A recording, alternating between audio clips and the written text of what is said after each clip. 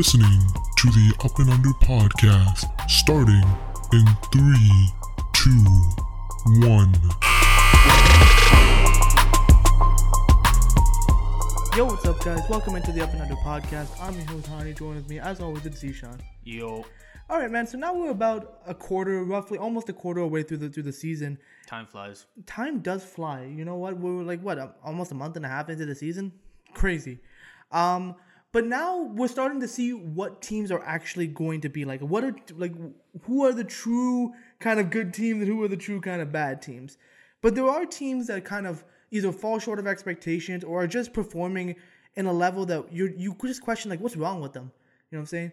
So that's a question that we want to answer for two teams that are underperforming in their own unique ways. You know, one of them hits very home for us, and the other is a very popular topic right now. And yes, we have no choice but to talk about them. They're a huge brand. So we wanted to answer the question, what's wrong with the Los Angeles Lakers and the Toronto Raptors? But before that, if you haven't already done so, definitely subscribe to the show on all the platforms. You can find us on YouTube, Apple Podcasts, Google Podcasts, Spotify, Stitcher Radio. Basically, wherever you can find a podcast, you can find us with the Up and Under podcast. So definitely subscribe there so you don't miss out on great content from us in the future. But the Los Angeles Lakers and the Toronto Raptors, both teams struggling in their own ways. Now, in the case for the Lakers, they were trying to be a contender. And I say trying, because that's what they're supposed to do. When you have the best player in the world, and again, that's a debate at this point of if he still is. I still think he is. Well, again, you kind of also have to be on the court to be the best player in the world. That is true. Unfortunately, it does seem like Father Time is starting to catch up. But regardless of the fact, the Lakers were built as if they're trying to win a championship. The Raptors, meanwhile, they weren't necessarily built to win a championship, but they were more so built to be, a decent mid-tier team. And so far, both teams are kind of fallen short on that one. Yeah, man. So starting out with the biggest team arguably in the league, we have the Los Angeles Lakers. And currently, they're struggling, to put it lightly. They have a 9-10 record. Bad enough for the 9th seed in the West, which is definitely not what they expected to be at this current juncture in the season. They're 25th in offensive rating, 20th in defensive rating, and they have the 24th overall net rating. So they're bottom 10. They're a bottom 10 team in the league, basically. And to your point, that's not something you want to be as a championship contender, especially with the types of names that they have and the fact that they have LeBron James. They have one of the biggest markets in the league, and they are by far one of the most polarizing teams in the league, let's face it. So for the Lakers, starting out, we have to talk about the injuries firstly. They've already ran 9 different starting lineups. Basically, everyone on the team has missed time. Kendrick Nunn and Trevor Ariza, two big offseason additions for them, haven't even played a game for them yet. I think actually maybe Kendrick Nunn might have played. I'm not sure, but basically they haven't played at all. LeBron James, arguably the league's best player, and definitely the Lakers' most important player, has missed 11 of their 19 games so far. Now, he missed 10 due to various injuries, and one obviously for the suspension that we'll talk about later on. But yeah, so like I mentioned, the injuries have just decimated the Lakers. And again, this is not something you wanted to happen, but when you have a team as old as the Lakers, this is kind of expected to happen. You can't assemble a team with a bunch of 35-plus-year-olds, a bunch of 30-plus-year-olds, and not, unfortunately, expect there to be some sort of, injury repercussions for that. Yeah, I mean, you kind of hinted at it earlier. Father Time is, LeBron's in year 19. At this point, we kind of expect some level of decline of some kind. And honestly, it does seem like his body isn't holding up as it used to, as it normally does, as we're accustomed to seeing it, perform at. And that's no fault of LeBron, but it's just kind of how things are. And the Lakers, as an organization, should have foreseen that and kind of gotten more youthful figures rather than going after the veterans that they, went after. I joked all offseason that it was the retirement home, and you can kind of see why.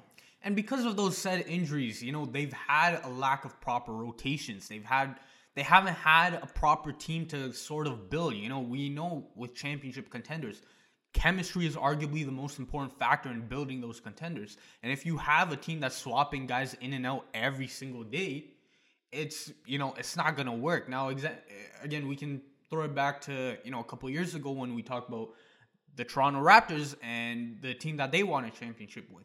Now, they kind of had guys coming in and out of the lineup as well, but they at least had a stable core. They had a core that had been there for a couple of years together. They added in a guy like Kawhi Leonard, who's a robot and who just comes onto the court and, plays like a top 5 player in the league. Dominates. And the Lakers currently don't have that. They have LeBron, but obviously, as we mentioned, year 19, it's not going so well. And then, AD is a step below that, and the rest of our team is completely new. It's literally a whole new team. And so, because of those injuries... Like only 3 guys from last season are still on the team? Exactly, yeah. 3 guys only. And due to that, they can't build a proper, rotation. First of all, a guy like DeAndre Jordan, I think, should be banned from the basketball court. Let me just put that first, bro. I don't understand how this guy still plays actual minutes. Because Andre Drummond still plays. In fairness to Andre Drummond, he's been pretty damn good for the Sixers, which, I didn't see coming, but pleasant surprise for the Sixers. DeAndre Jordan, the Lakers should have learned from his Brooklyn stint. This guy sucks. Basically the only thing that went well for his career and his calling card for his whole career was A, lob threat, and B, defensive anchor. Now, he basically plays no defense at this stage of his career, and the Lakers can't get any lobs because of the fact that they have no dribble penetration. Why don't they have any dribble penetration? As I'll talk about later, lack of shooting. When everyone can clog up the lane, you're not going to get I was going to lobs. add one more for DeAndre Jordan. It's no Chris Paul. Again, you need a guy an elite pass, at least an elite passer to get you the ball in the right spots. I mean, Russell Westbrook's a pretty good lob passer, I would say. He's not Chris Paul. But he's not Chris Paul. And so, again, like I said, DeAndre Jordan should be out of the rotation completely. They're still starting out DJ at the center spot for each half. So he's playing approximately like 12 minutes a game. That's not going to win many games for you. Their second most used lineup has 2 bigs in it with Anthony Davis and DeAndre Jordan. Now, again, we've already mentioned previously many times that AD is most successful playing the center position. But, with DeAndre Jordan especially, rather than a guy like Dwight Howard, it's not going to work. And plus, on top of that, Frank Vogel's also ran some weird lineups, which he's been known to do, and which has also been a constant criticism of his. For example, running like a Rondo Westbrook lineup, I don't know how he thought that would be a good idea, but he's done it. On what planet? And like I said, it's been an issue since last year for Frank Vogel, and it's been kind of like a constant theme throughout his coaching career. Listen, I'm going to say one thing about Frank Vogel, and this is something that we said when he was first hired. Was he truly the best coach you can absolutely find?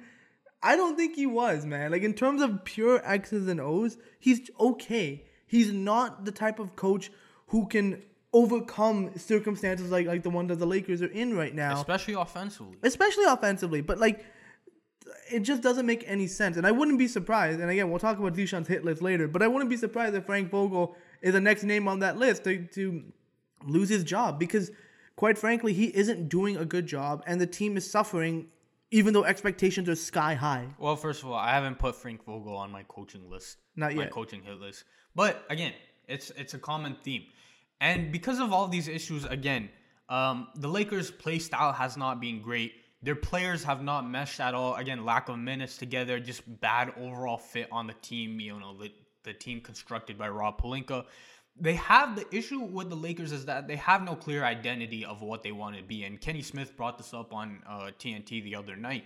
At least when they had their championship season, they struggled offensively, but they had an identity that they could, fall back on, which was you play defense and the offense will find itself at least a little bit, right? You rely on your 2 guys, LeBron and AD, to carry the hell of your offense, and you just play amazing defense, especially amazing interior defense. You basically allow nothing at the rim. This Lakers team has no identity at all.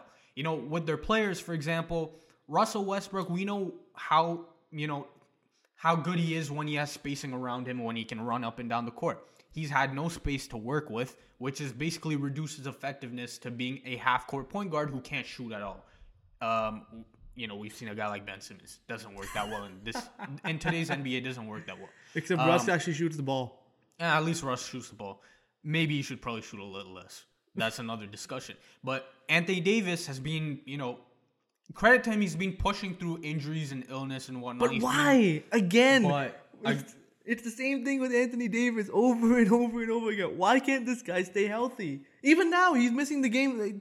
On the day we're recording, he's missing tonight's game. Yeah. Because he has a fever. But again, because of that, he's also being inconsistent. I'll talk about his shooting a bit later.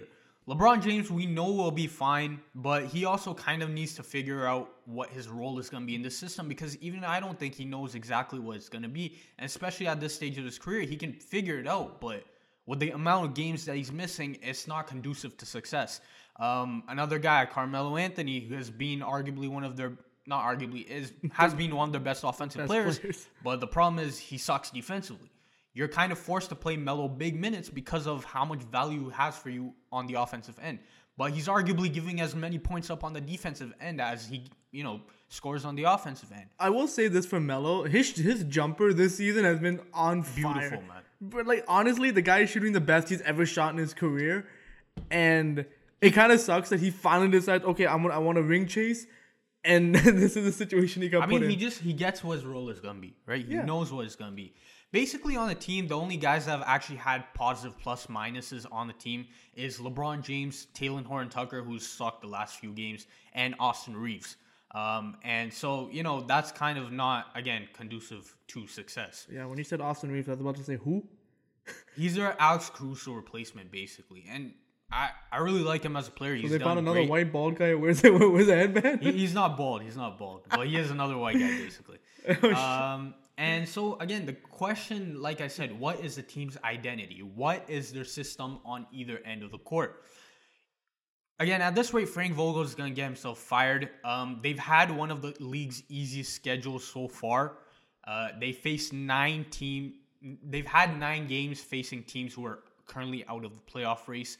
And they're, again, like I said, 9-10 right now. So it's not going good for them at all. Their offense, they're 29th in turnovers. They're, turning the ball over basically every single possession. It seems like they're 25th in free throw percentage with, averaging around 74% of their makes. They can't shoot. They're 14th in percentage at 34.6%. So they're below average shooting the ball from 3. They rank 21st in attempts. So they don't take that many threes. They're not making that many threes. LeBron James shooting 36% on 7.5 attempts per game. Meanwhile, AD shooting 19% on 1.9 attempts. Russ shooting 30.2 on 4.5 attempts. So their big three as a whole cannot shoot besides LeBron James. And, you're asking LeBron James to do a lot. Other guys on their team, THT, Rajon Rondo, Anthony Davis, Russell Westbrook, Ken Bazemore, Dwight Howard, DeAndre Jordan. I just named 7 of their top, rotation guys. None of those guys can shoot. So, again, offensively, they have no identity. Anthony Davis, for example, he doesn't get on the block when there's another center. Not conducive to success. Russell Westbrook seems to have no idea when to run and when to slow down. Again, lack of identity. LeBron James at this stage of his career is just launching threes, kind of has to. And also there's no space, like I mentioned. And another question to ask is Russell Westbrook having the highest usage rate on the team? Is that a good idea? Nope, not at all. But again, when you think about the names you just mentioned, THT, we knew he couldn't shoot. He's a slasher. Rondo, we knew he can't shoot. AD, man, I don't know what to tell you anymore. I keep saying the guy tries to act like a guard when he's a big, but he's too afraid to post up down low, even though he can outmuscle a lot of guys. Again, it's a mental thing, I think. But he's scared of getting hurt. Russell Westbrook, we all know he can't shoot, even though he'll take however many attempts he wants. Kent Bazemore's the only surprising one because he, especially after the Warriors stint that he had, he should realistically be shooting better. So he might be able to turn it around. But again, Dwight Howard, never been a shooter. Well, Ken Bazemore's always been an inconsistent guy. Yeah, but regardless, I expect out of all these guys, he's the only one who has the potential to turn it around. And then DeAndre Jordan, you just mentioned, the guy can barely play offense anymore. He barely can get up the court anymore. So, the Lakers, and we said this when they brought Russell Westbrook onto this team, how is this going to work? You know what I'm saying? And so far, it's kind of proved us all right, where it's just there's no spacing on this team. Westbrook cannot play, especially with the starting 5, with LeBron and AD. He just doesn't fit that. Yeah, I think also the most disappointing thing has been the defense, I would say, more so than the offense, because of the fact that Frank Vogel's calling card is his defense. And when their defense has been bottom 10 in every statistic except for basically blocks and turnovers forced, that's not a good sign for a team that has championship aspirations. If you want to be a championship contending team, you have to have at least a top 10 defensive rank. The last team that I've seen, and the only team in recent memory that had a garbage defense that still made it to the finals, was that 2018 Cavs team, right? Who basically played no defense. That was a disgraceful team, man, because they beat the Raptors and sad times. Times. They don't defend the three at all. Their bigs, for example, DeAndre Jordan, like I mentioned, he just sags. He basically does nothing on defense. Their guards don't get around screens or offer any sort of resistance on the three-point line, especially a guy like Russell Westbrook, unfortunately, who's always been known as a lazy defender. So, their defense is garbage. They don't defend well in two-point range. They're 20th in the league in, two-point field goal percentage for the opposing teams. And basically, I think for defensively, a lot of it comes down to heart. We know that, right? The Lakers, obviously, as a veteran team, seem to be playing through the motions a lot. Seem to not be playing hard enough. Now, again, I've seen an interesting point I saw from somebody was that it's the LeBron James effect. LeBron does not really try that much in the regular season. But again, what we have to understand is that, and the rest of the Lakers also have to understand that works for LeBron James. Why? Because he's a top 3 player of all time. He can do whatever he wants in the regular season. We all know what happens come playoff time. He balls out. The rest of these guys cannot do that. It doesn't work for them. So even if they are veterans like Carmelo Anthony, like Russell Westbrook, like AD, you can't be going through the motions, man. You gotta be into guys defensively. You gotta be playing that gritty type of defense. Especially this guy, because of the amount of money that he's getting paid, the way he forced himself to come to Los Angeles. There's expectations that come with this. And the fact is that you're not even 30 years old. You're one of the young guys on the team. And you got one of the guys putting the least amount of effort in. Even though you were a Defensive Player of the Year candidate like a couple of years ago. And the thing with this Lakers, just to give you the rebuttal to what you said about, LeBron doesn't do it, the LeBron effect. LeBron doesn't play for you. You play for yourself.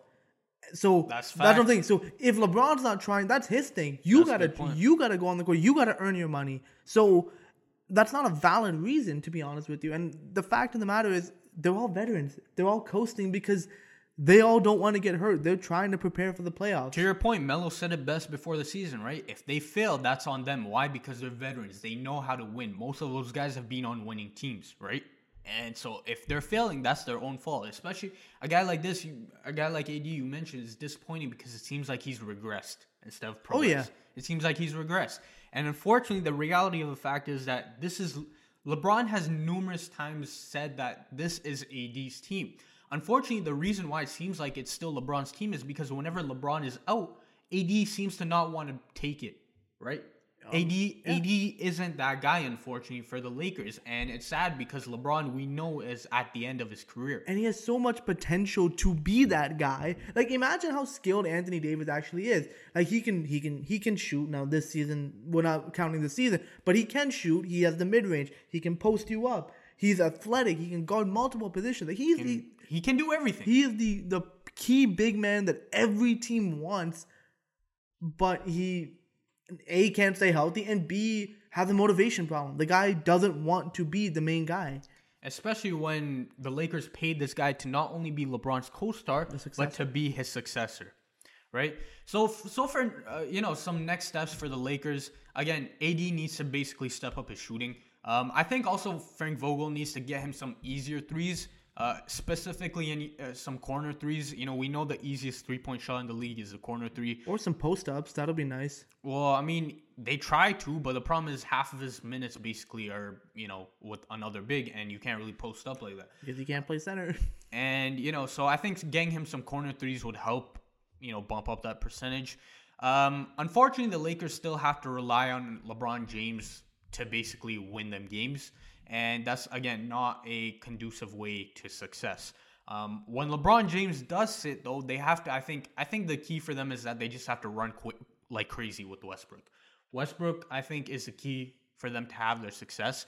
And in order for them to have success with Westbrook, I think they just need to be running up and down the court. Now, again, the Lakers are second in pace, so they have been trying to do that. But I think when LeBron James sits down, I think they just need to commit to that 100%. Like my idea, and like this was something that someone actually suggested to me. Is like, okay, because you can't bench Russell Westbrook, you can play him with the starters for the first few minutes, sub him off, and then run him with the second unit. Because at least with the second unit, you can play him alongside some other shooters, and at least get some floor spacing that way, and just make Westbrook the prime focus on offense.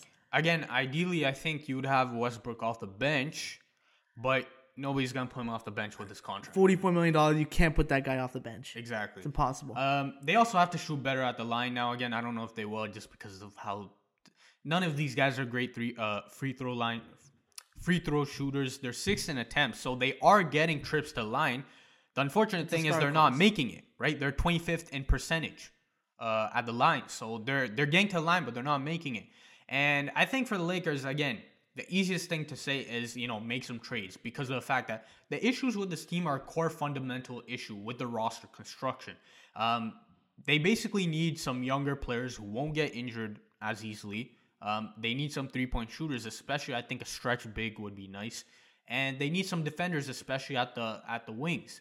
Now, again, that's very easy to say, but, the Lakers are kind of limited in what they can do in terms of the trades. Hey, I mean, they had that in Alex Caruso, but they let him walk. They couldn't afford to pay him, but they were able to go out and trade for Russell Westbrook. Like, this is why the Lakers and like the way they operate as a franchise makes no sense because they don't focus on development. They just focus on what can we buy and accumulate. And now, again, that is somewhat to do with, the timeline that they're in of, LeBron James and Anthony Davis, but there has to be some, it just has to be better simply. Yeah. And the thing is, if you can't make, trades, you're essentially stuck with this team and you kind of just have to figure out from there. I was thinking like a similarity to this team would be probably the 2012 Lakers team who, ideally should have been better.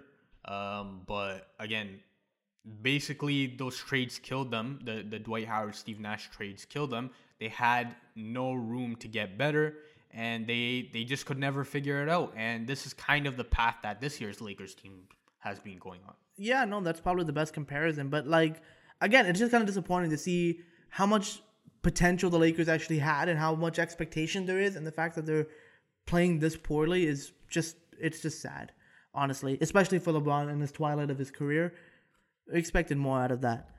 But yeah, so the Lakers definitely are, they're in a really bad spot. But speaking of another team that honestly, they're in, like, I don't know, they're below what we expected them to be. Now, the Toronto Raptors, we expected them to, not be a world beater, not be a contender, but we didn't expect them to be a playoff team and be a consistent, tough team to beat every night.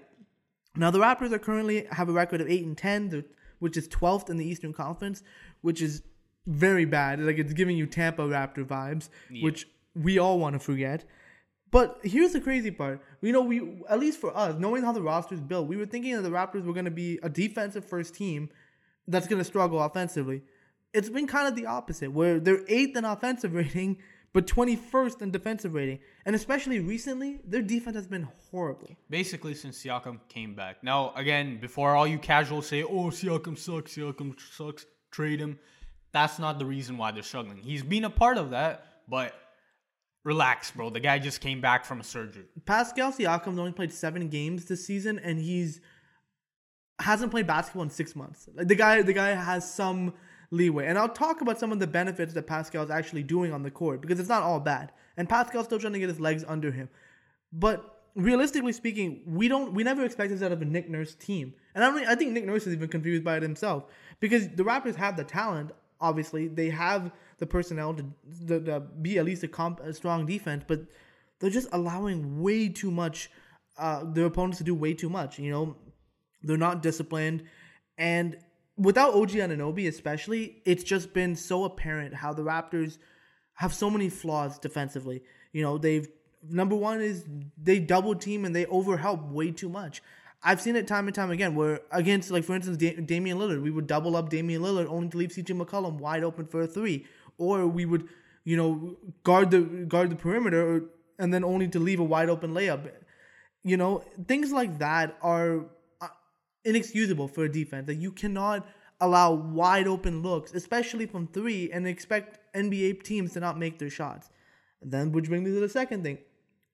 Like overly aggressive closeouts. Now the Raptors, Nick Nurse's system is designed to prevent the three. Like they are going to chase you off that line. But the Raptors, especially a player like Chris Boucher, and also obviously some of the rookies, Fee Mikhailuk has been guilty of that a couple of times as well. They're just overly aggressively, close out on the shooter, only to get beat on a pump fake, blow by, and there you go, wide open possession right there. You know, that's not how you win, man. Like that's not how you defend on any level. And the reality is that's happening far too often to ignore it. And then lastly, again, they're just undersized. Honestly speaking, they don't have a lot of rim protection, and I'll talk about that kind of later in a bit. But their undersizedness is the reason why teams are able to take advantage of them. Now, yeah, they do got some decently sized wings, but from the big man spot and from the guard positions, they're severely undersized. Again, I think, like you mentioned, their defense has been the most disappointing aspect of this team because of the fact that their defense was supposed to be a strength for them. Now, again, there's a lot of issues, or a lot of questions or criticisms surrounding Nick Nurse's defense. Number one, I think the biggest issue is that it's just a lot of young guys learning how to play defense, and that's why the defense has not been as good. Nurse's system is also complicated. It's complex. It's complex to learn. And again, there was the question of should Nick Nurse simplify the defense for the team, or should he keep it the same and make the young guys work to get better? Now, again, there's an advantage with simplifying it in the sense that maybe you could have some immediate results.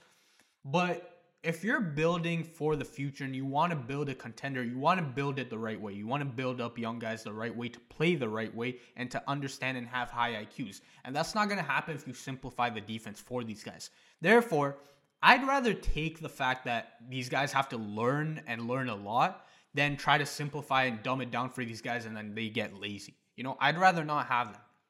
So, I mean, despite the criticism of Nick Nurse's defense, I still think it'll get better. Now, regarding the point of aggressive closeouts, we know what Nick Nurse's defense is, right? Deny the paint, and then run like crazy to deny the three-point shot, right? Unfortunately, again, those aggressive closeouts have not been the best. Now, again, the statistics say if you aggressively close out, the opponents will miss more shots than they take. The issue is that when that only works when you have veteran defenders, smart defenders like Marc Gasol backing you up, right? We know the Raptors in their championship season still did that. They aggressively closed out the three-point shooters, but that worked when you had a guy like Marc Gasol, a guy like Serge Ibaka to back you up. You don't have those guys for you anymore, and so when aggressive closeout happens, you just see all these breakdowns that happen for the Toronto Raptors defense, and that comes with the lack of experience, right? So, again, I think a lot of these issues can be traced back to just the youth on this team, which is fine. But, that's kind of what contributes to what's wrong with the Raptors defense. Yeah, and again, like you mentioned, like it's about personnel. Like when Nick Nurse's system, we've seen how effective it can be when it's done by the right people. 2019 Raptors defense is probably the greatest thing I've ever watched. Yeah, like again, like it works. The system works. It's about getting these guys up to speed, and so far it just hasn't worked out this season, which is really surprising considering the defense is what we expected to be really good. Now, I am going to bring up the offense as a negative point because, again, the offense is doing well, but here's the problem. The Raptors are a transition-based team. They're a team that's going to rely upon transition. Case in point, they're 27th in pace. They're not a team that is built to be 27th in pace. They're a team that's built to be fast-paced. Why aren't they moving up and down the court faster? Too many stagnant offensive possessions. And it makes it difficult because when you're giving up so many points defensively, it's difficult when you have a stagnant offense to get back into these games, to gain momentum, to play harder on defense. And that's a problem. And another thing, going back to the defense, you can't get out in transition without getting stops defensively. Exactly. And that's the biggest problem right now. So because of the defense, it's affecting the offense, where the Raptors are now 27th in pace.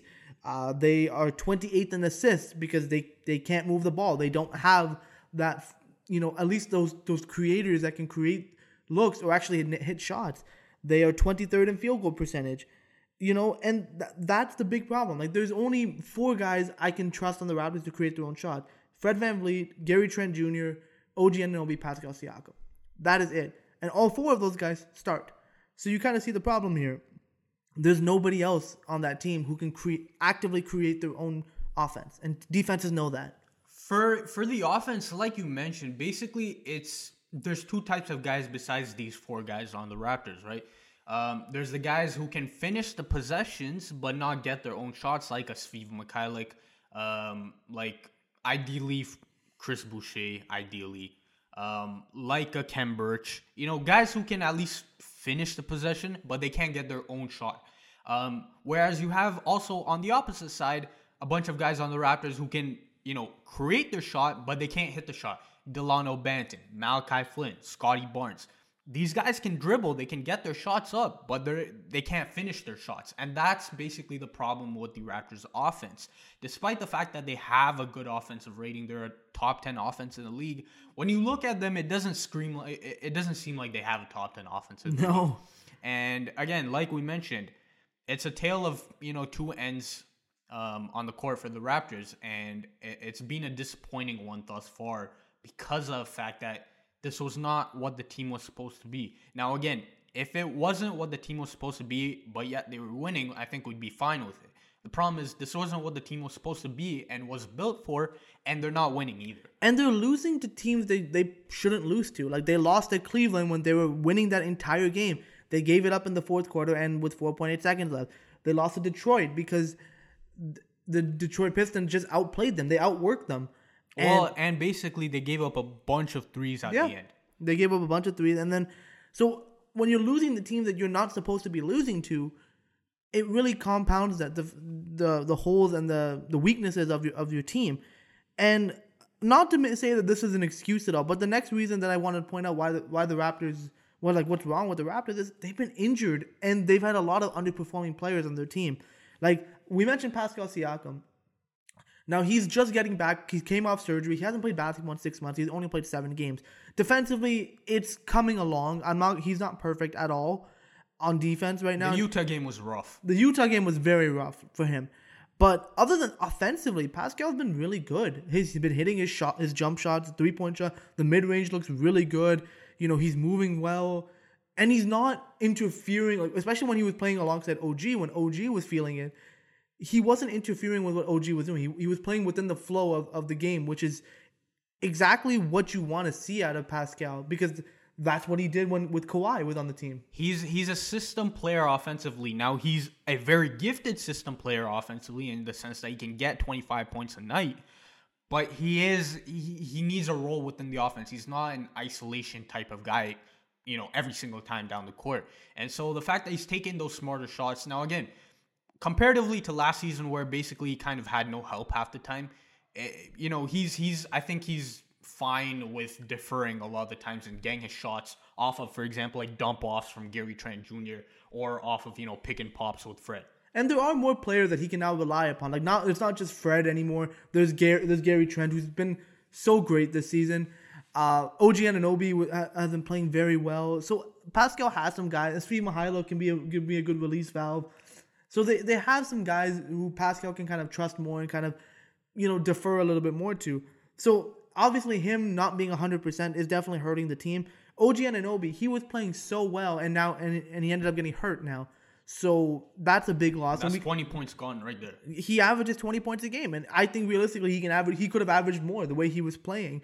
And honestly, defensively, I think where he's so missed right now. Like, I can glaringly see against the Warriors, the Raptors are playing. Like, Andrew Wiggins went off on that game because Scotty Barnes can't have that same on-ball level defense that OG Anunoby brings. Because, again, experience, positioning, timing, that all comes into a factor. Which brings me into more of the bench players. A guy who hasn't even played this season is Yuta Watanabe. We were expecting a lot of big things out of Utah, But unfortunately, he got hurt. Now, he can still bring those things to the Raptors, but it doesn't help that he's not there. And then it also doesn't help where guys like Chris Boucher and Precious Achiuwa are severely underperforming. Now, again, the thing with Precious Achiuwa, I can at least be a little bit fine with it. He's basically a second-year player. He's technically really a rookie because he barely played in his rookie season for the Miami. He's kind of his first time on the court. So I'll give some slack to And there's Precious. upside there. Like, there's upside with Precious. Exactly. There's a lot of upside. The issue is with Chris Boucher. Now, Chris Boucher, I think a lot of people thought that Chris Boucher would be really good, but for me personally, Well, he had a great year last year. He had a great year, but again, Chris Boucher is 28. He's almost hitting that 30 mark.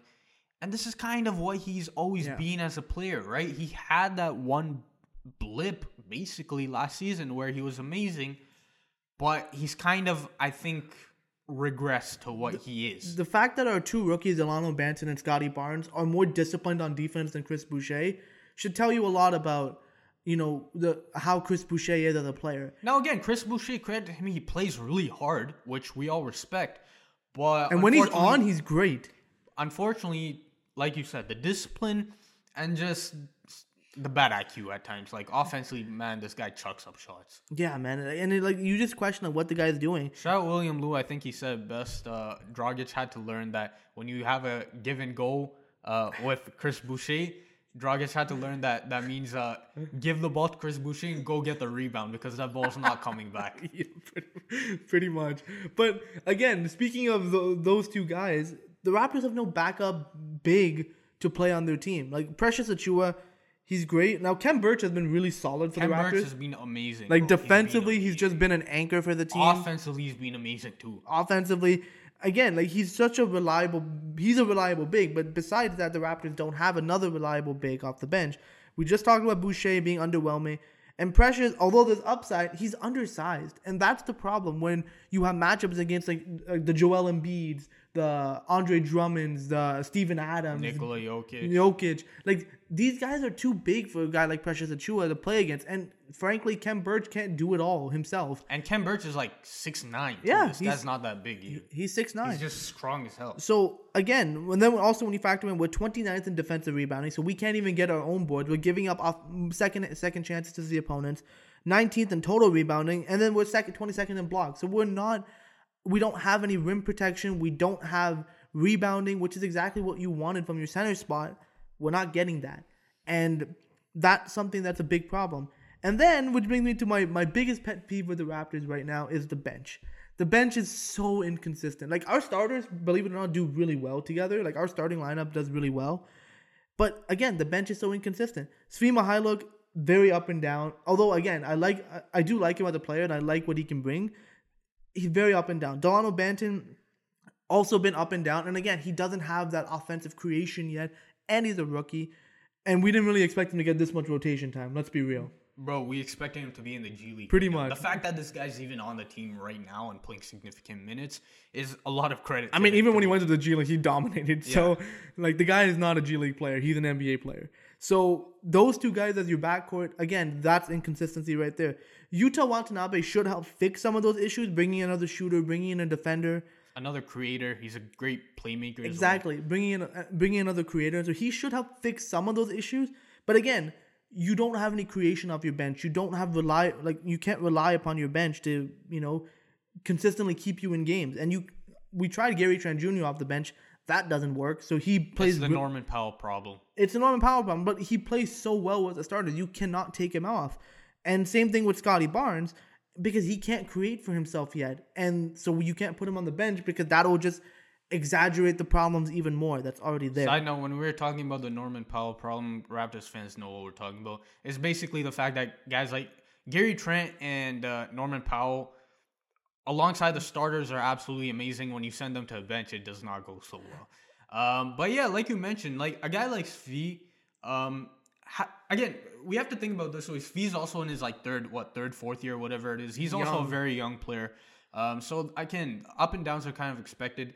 This is probably his biggest role in his career thus far, too. Like, he hasn't played this many minutes in his career either, What I am surprised about with Fee, and a pleasant surprise, is that we somehow turned him into a very good defender, which is which has been amazing. I think the progression for his Fee on the defensive end has been amazing because this guy's been crazy. The steals, the active hands. Unfortunately, it seems like it's kind of come at a cost of his offensive game, which how hard he works defensively, that's kind of to be expected. But we also need his 3-point shot to bail us out on a lot of possessions. Well, we also don't generate open looks for him too, which is also another thing. If the guy is getting a little bit more open looks, maybe he'd be hitting more of them. But instead, we're giving him the ball and having him create that shot, and he just can't do that. So, at least not yet. At least not yet. And same goes with Scotty Barnes. We've seen the guy shows flashes that he can create. He's got to make those shots, and eventually he will. With the potential that Scotty Barnes has, he's going to make those shots, but it's just not there yet.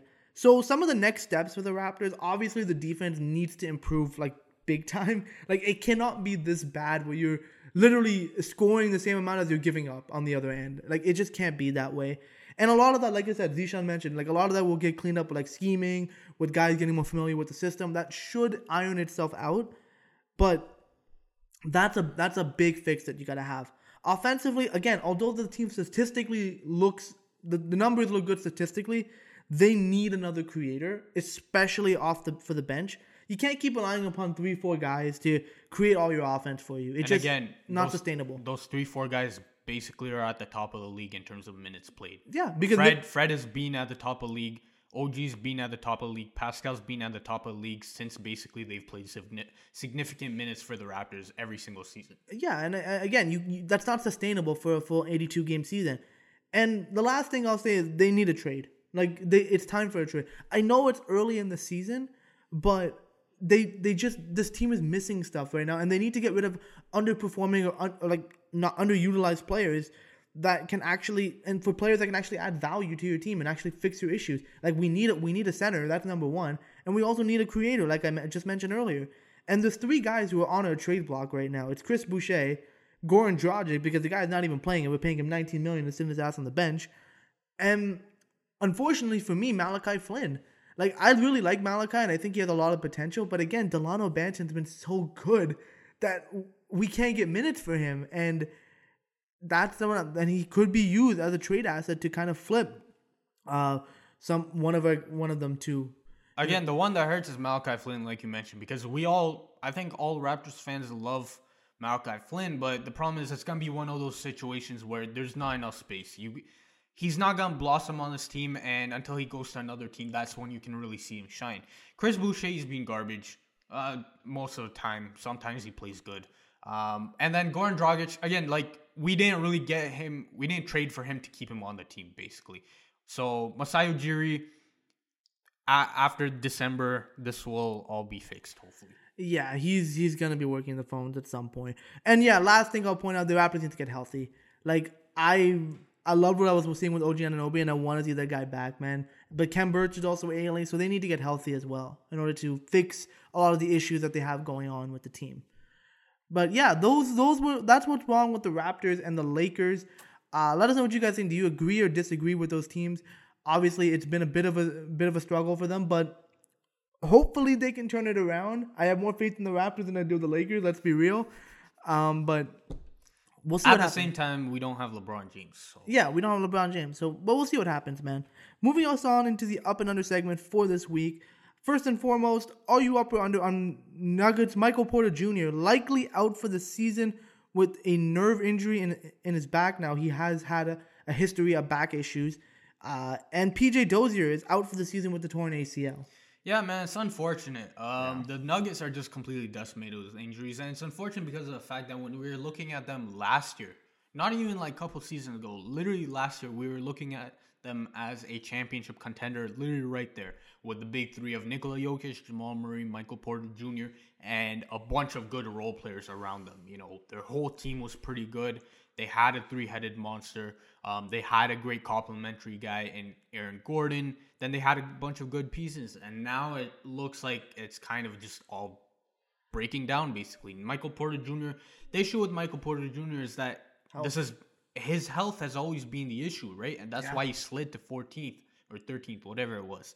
And it's always been the back. And again, this was kind of the risk that the Nuggets had to take when they gave him that contract. Now, again, I don't fault them for giving that contract because that's kind of what the market dictates at this point, right? But that's kind of the risk that you had to take. And unfortunately, PJ Dozier is another guy that was, another diamond in the rough that the Denver Nuggets found, similar to Monte Morris, Will Barton, who was struggling early in his career until he got to Denver.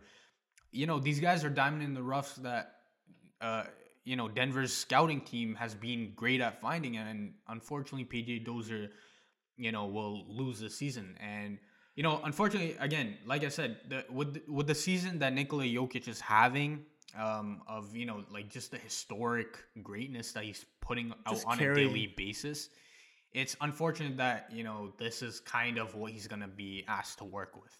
Yeah, I mean, it sucks because, again, they're two talented young players. Now, there's good and bad that the Nuggets gave Michael Porter Jr. that contract. It's good because they also locked up a lot of their other core players as well. So it's not like this was a win it, go all in, win it this year sort of thing. They have like next year and stuff too. But here's the thing: Jamal Murray is also coming off an injury. Now Michael Porter Jr. is coming off injury. PJ Dozier, like a lot of these guys are coming off injuries. How healthy are they going to be next season? And that's the big thing. Jokic is injured right now. Jokic is injured right now. Like Jokic is carrying a huge load. You can't expect the guy to keep doing that especially when he's going to be in a contract year next year as well. So it's kind Didn't they already sign him to an extension? I don't think he signed an extension yet. Either way, he'll sign the extension. No, he'll sign an extension, but it's also just like you can't expect the guy to carry that big of a load for so long. Like, you know what Basically, I'm saying? They're a top 5 team when he's on the court, and they become the worst team in the league when he's off the court. Yeah. Is what it is. Next up, unfortunately, another piece of unfortunate news. The Cavaliers, Colin Sexton, will also be out for the season with a torn meniscus. So what are your thoughts on that and how that situation is going to play out for both the player and for Cleveland? I mean, it sucks for Colin Sexton for sure because, again, he's the guy who was looking for a contract and the Cavs didn't want to pay him. But I think for the Cavs, it's kind of a blessing it's a blessing and a curse for the Cavs because, number one, now you get to see more of Darius Garland and kind of give the reins to him and kind of see what more potential does he have in him. And I think there is a lot more potential in Darius Garland than there is in Colin Sexton. But it also sucks for the Cavs because now they can't trade Colin Sexton because he's hurt. So that kind of sucks. Yeah, man. Like, again, for the Cavs, like, nobody ever wants to see an injury. So it's definitely never a good thing to have a player injured at all. But for the Cavs' point of view, it's tough because despite the fact that it would free up Darius Garland, and his responsibilities, it's also the fact that you just want another scorer there. It's always nice to have a player who you can at least rely on to get like 18 points a game. Yeah, right. No. You'd rather have that 18 points a game than not have that. 18 also, what other backcourt can you call Sexland? Yeah, again, legendary backcourt duo. So yeah, shout out to Colin Sexton, MPJ, PJ Dozier. Hopefully, all those guys get injured. I mean, don't get. Hopefully, they all get healthy. Or they all get healthy is what I meant. Words are hard. Oops. Yeah. Okay. Words are hard. Yeah. But hopefully they get healthy, and then hopefully, obviously, they come back better than ever. So absolutely, shout out to all those guys for sure. Yeah. Speaking of some positive news, the hit list is back and it's on. It's working. It's back. Sacramento Kings have fired head coach Luke Walton. Are you up or under? And there's only one option. I am up. There's only one correct option. Now again, I don't want to act like we're happy about a guy losing his job, but realistically he'll be fine. And either way, he sucked at his job. Let's be honest, right? This should have happened last year. It should have happened before last year, man. It should have never happened. It should have never happened is what it should be. It should have never happened. We literally, you can go back to whenever he got hired, and you can find the episode where we talked about his hiring. And I'm 99% sure we both said this was a bad hire. I definitely said it was a bad hire because we knew right away. We knew right away. After his Lakers stint, hiring Luke Walton was not it. And, like, bro, what was this guy doing? Like, can we point to one thing he actually did successfully for the Sacramento Kings? No, we can't. In fact, he regressed them. From what Dave Yeager got him to, they regressed. Like, the biggest note about the Sacramento Kings, the most successful season that they had was when they were like at the top of the league in pace. They're running up and down the court with De'Aaron Fox, and they won a good amount of games. Luke Walton came in and said, "Nah, we're going to play the slowest pace in the league with De'Aaron Fox at the point guard spot." Logic. There isn't any. But yeah, I mean, it was bound to happen. At least you can say Vivek Ranadive did one thing right. Now, I mean, it shouldn't have happened in the first place, so I don't think we can count that as but something right. It's the Kings. Like, honestly, their franchise is just so poorly run, man. Like, I can never justify any decisions they make. Listen, man, if there's two fan bases, I will accept that they jump off their team and bandwagon other teams. It's the Minnesota Timberwolves and the Sacramento Kings. I do not fault you guys at all for bandwagoning other teams. I do not. I can't even imagine how sad that would be. Bro, it's so sad. Yeah. Bro, I looked at the stat. I think the Kings haven't made the playoffs in 15 years. I think it's 14. They have the longest. It's the longest playoff drought. Yeah, in the NBA. And then finally, are you up or under on the LeBron James Isaiah Stewart fight? Now, LeBron James got suspended for one game for his punch slap on Isaiah Stewart, and Isaiah Stewart got suspended for 2 games for going absolute ape crazy. I'm not gonna lie, I'm kind of under on it because I expected more. Like, I think that's what I wanted. Like, the way it built up and escalated so quickly, I was like, yo, this someone's gonna throw hands here. But nothing happened. But then also at the same time, I'm looking at the punishments that the NBA gave down. I'm like, you gave Isaiah Stewart only 2 games? You had to make an example out of this guy. The guy ran over coaches. Like, he could have injured a coach or an official or anybody, really, who was trying to stop a madman 7-footer from, like, trying to punch someone because he got hit in the face. Bro, Detroit Lions need to offer him that contract. Yo, man. Dan Campbell's already on the phone with him. He's like, that brother has heart. He goes for kneecaps. Like, bro, that guy would be a good tight end, man. The guy, bro, he's jacked. Isaiah Stewart's jacked, bro. Apparently, he boxed a lot in high school. I wouldn't doubt that, man. That guy's jacked, bro. Like, if you saw that dude coming towards you, I am running the other way. You should run the other way. But, like, that's what I'm saying. I'm like, and the thing is, the way it all happened, like, okay, LeBron hit you. I get it. Was it a great play by LeBron? No. But did LeBron mean to do it? I don't think he meant to hit him in the face and cut him. And I think he meant to hit him. I don't think he meant to hit him in the face. Yeah, and LeBron apologized for that. But, again, I don't think it warranted Isaiah Stewart literally losing his mind. Again, I wouldn't fault Isaiah Stewart if he tried to get back at LeBron, but the problem was do it right away. But exactly, like, he was literally right in front of LeBron. He didn't do anything. Now, again, it can be argued that he went absolutely crazy once he felt the blood, which, okay, maybe that was the case. But at the same time, like you mentioned, man, like, you're already all the way there. You're not getting to LeBron when there's like 95 people between you.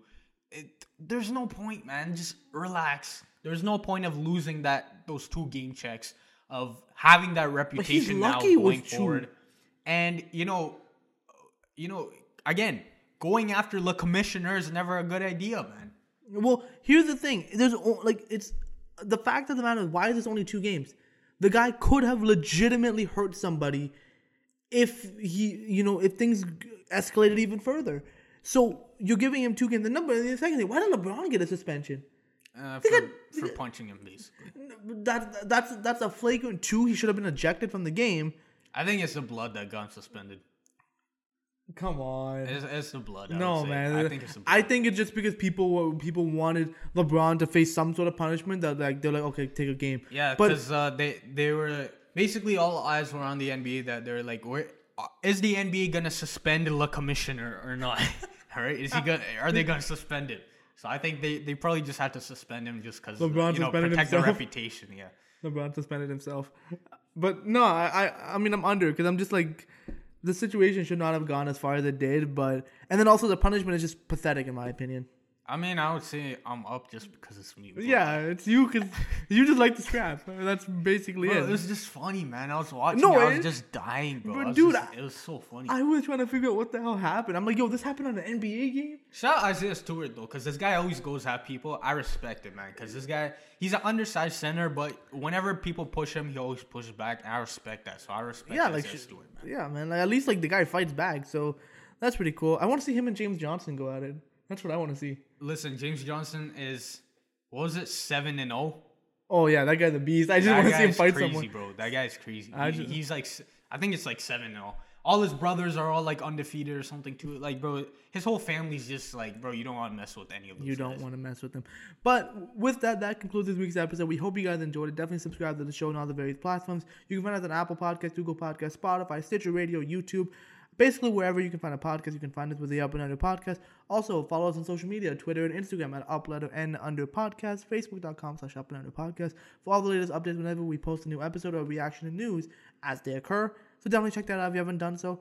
Also, check out our website, upandunderpodcast.com. It's our central hub for the show. It's a place where we write blog posts with every single episode. So if you don't have time to listen or watch the full thing, you can read about it on our website. So definitely check that out if you haven't done so. And yeah, man, we said at the beginning of the episode, time is flying. Like, we're almost 20 games into the season, and sooner or later, we're going to get into December, the Christmas break. It's been a great season, though. It's been a very great season. Despite the fact that our team sucks. But hey, man, like, the one thing is it's not going as we expected it to play out. We're like, it would be Brooklyn and LA. Like, we're seeing some different stuff going on right now. But again, there's no actual favorite right now, I would say. Yeah, there's no favorite right now. And that's an exciting thing to have, especially for the NBA. Especially the new rule changes. Especially with the new amendments, I said. Yeah, they've been great. But yeah, man, we're going to keep on watching the season. We're going to keep on bringing you more content. But that concludes this week's episode. We'll see you guys on the next one. Take it easy. Easy.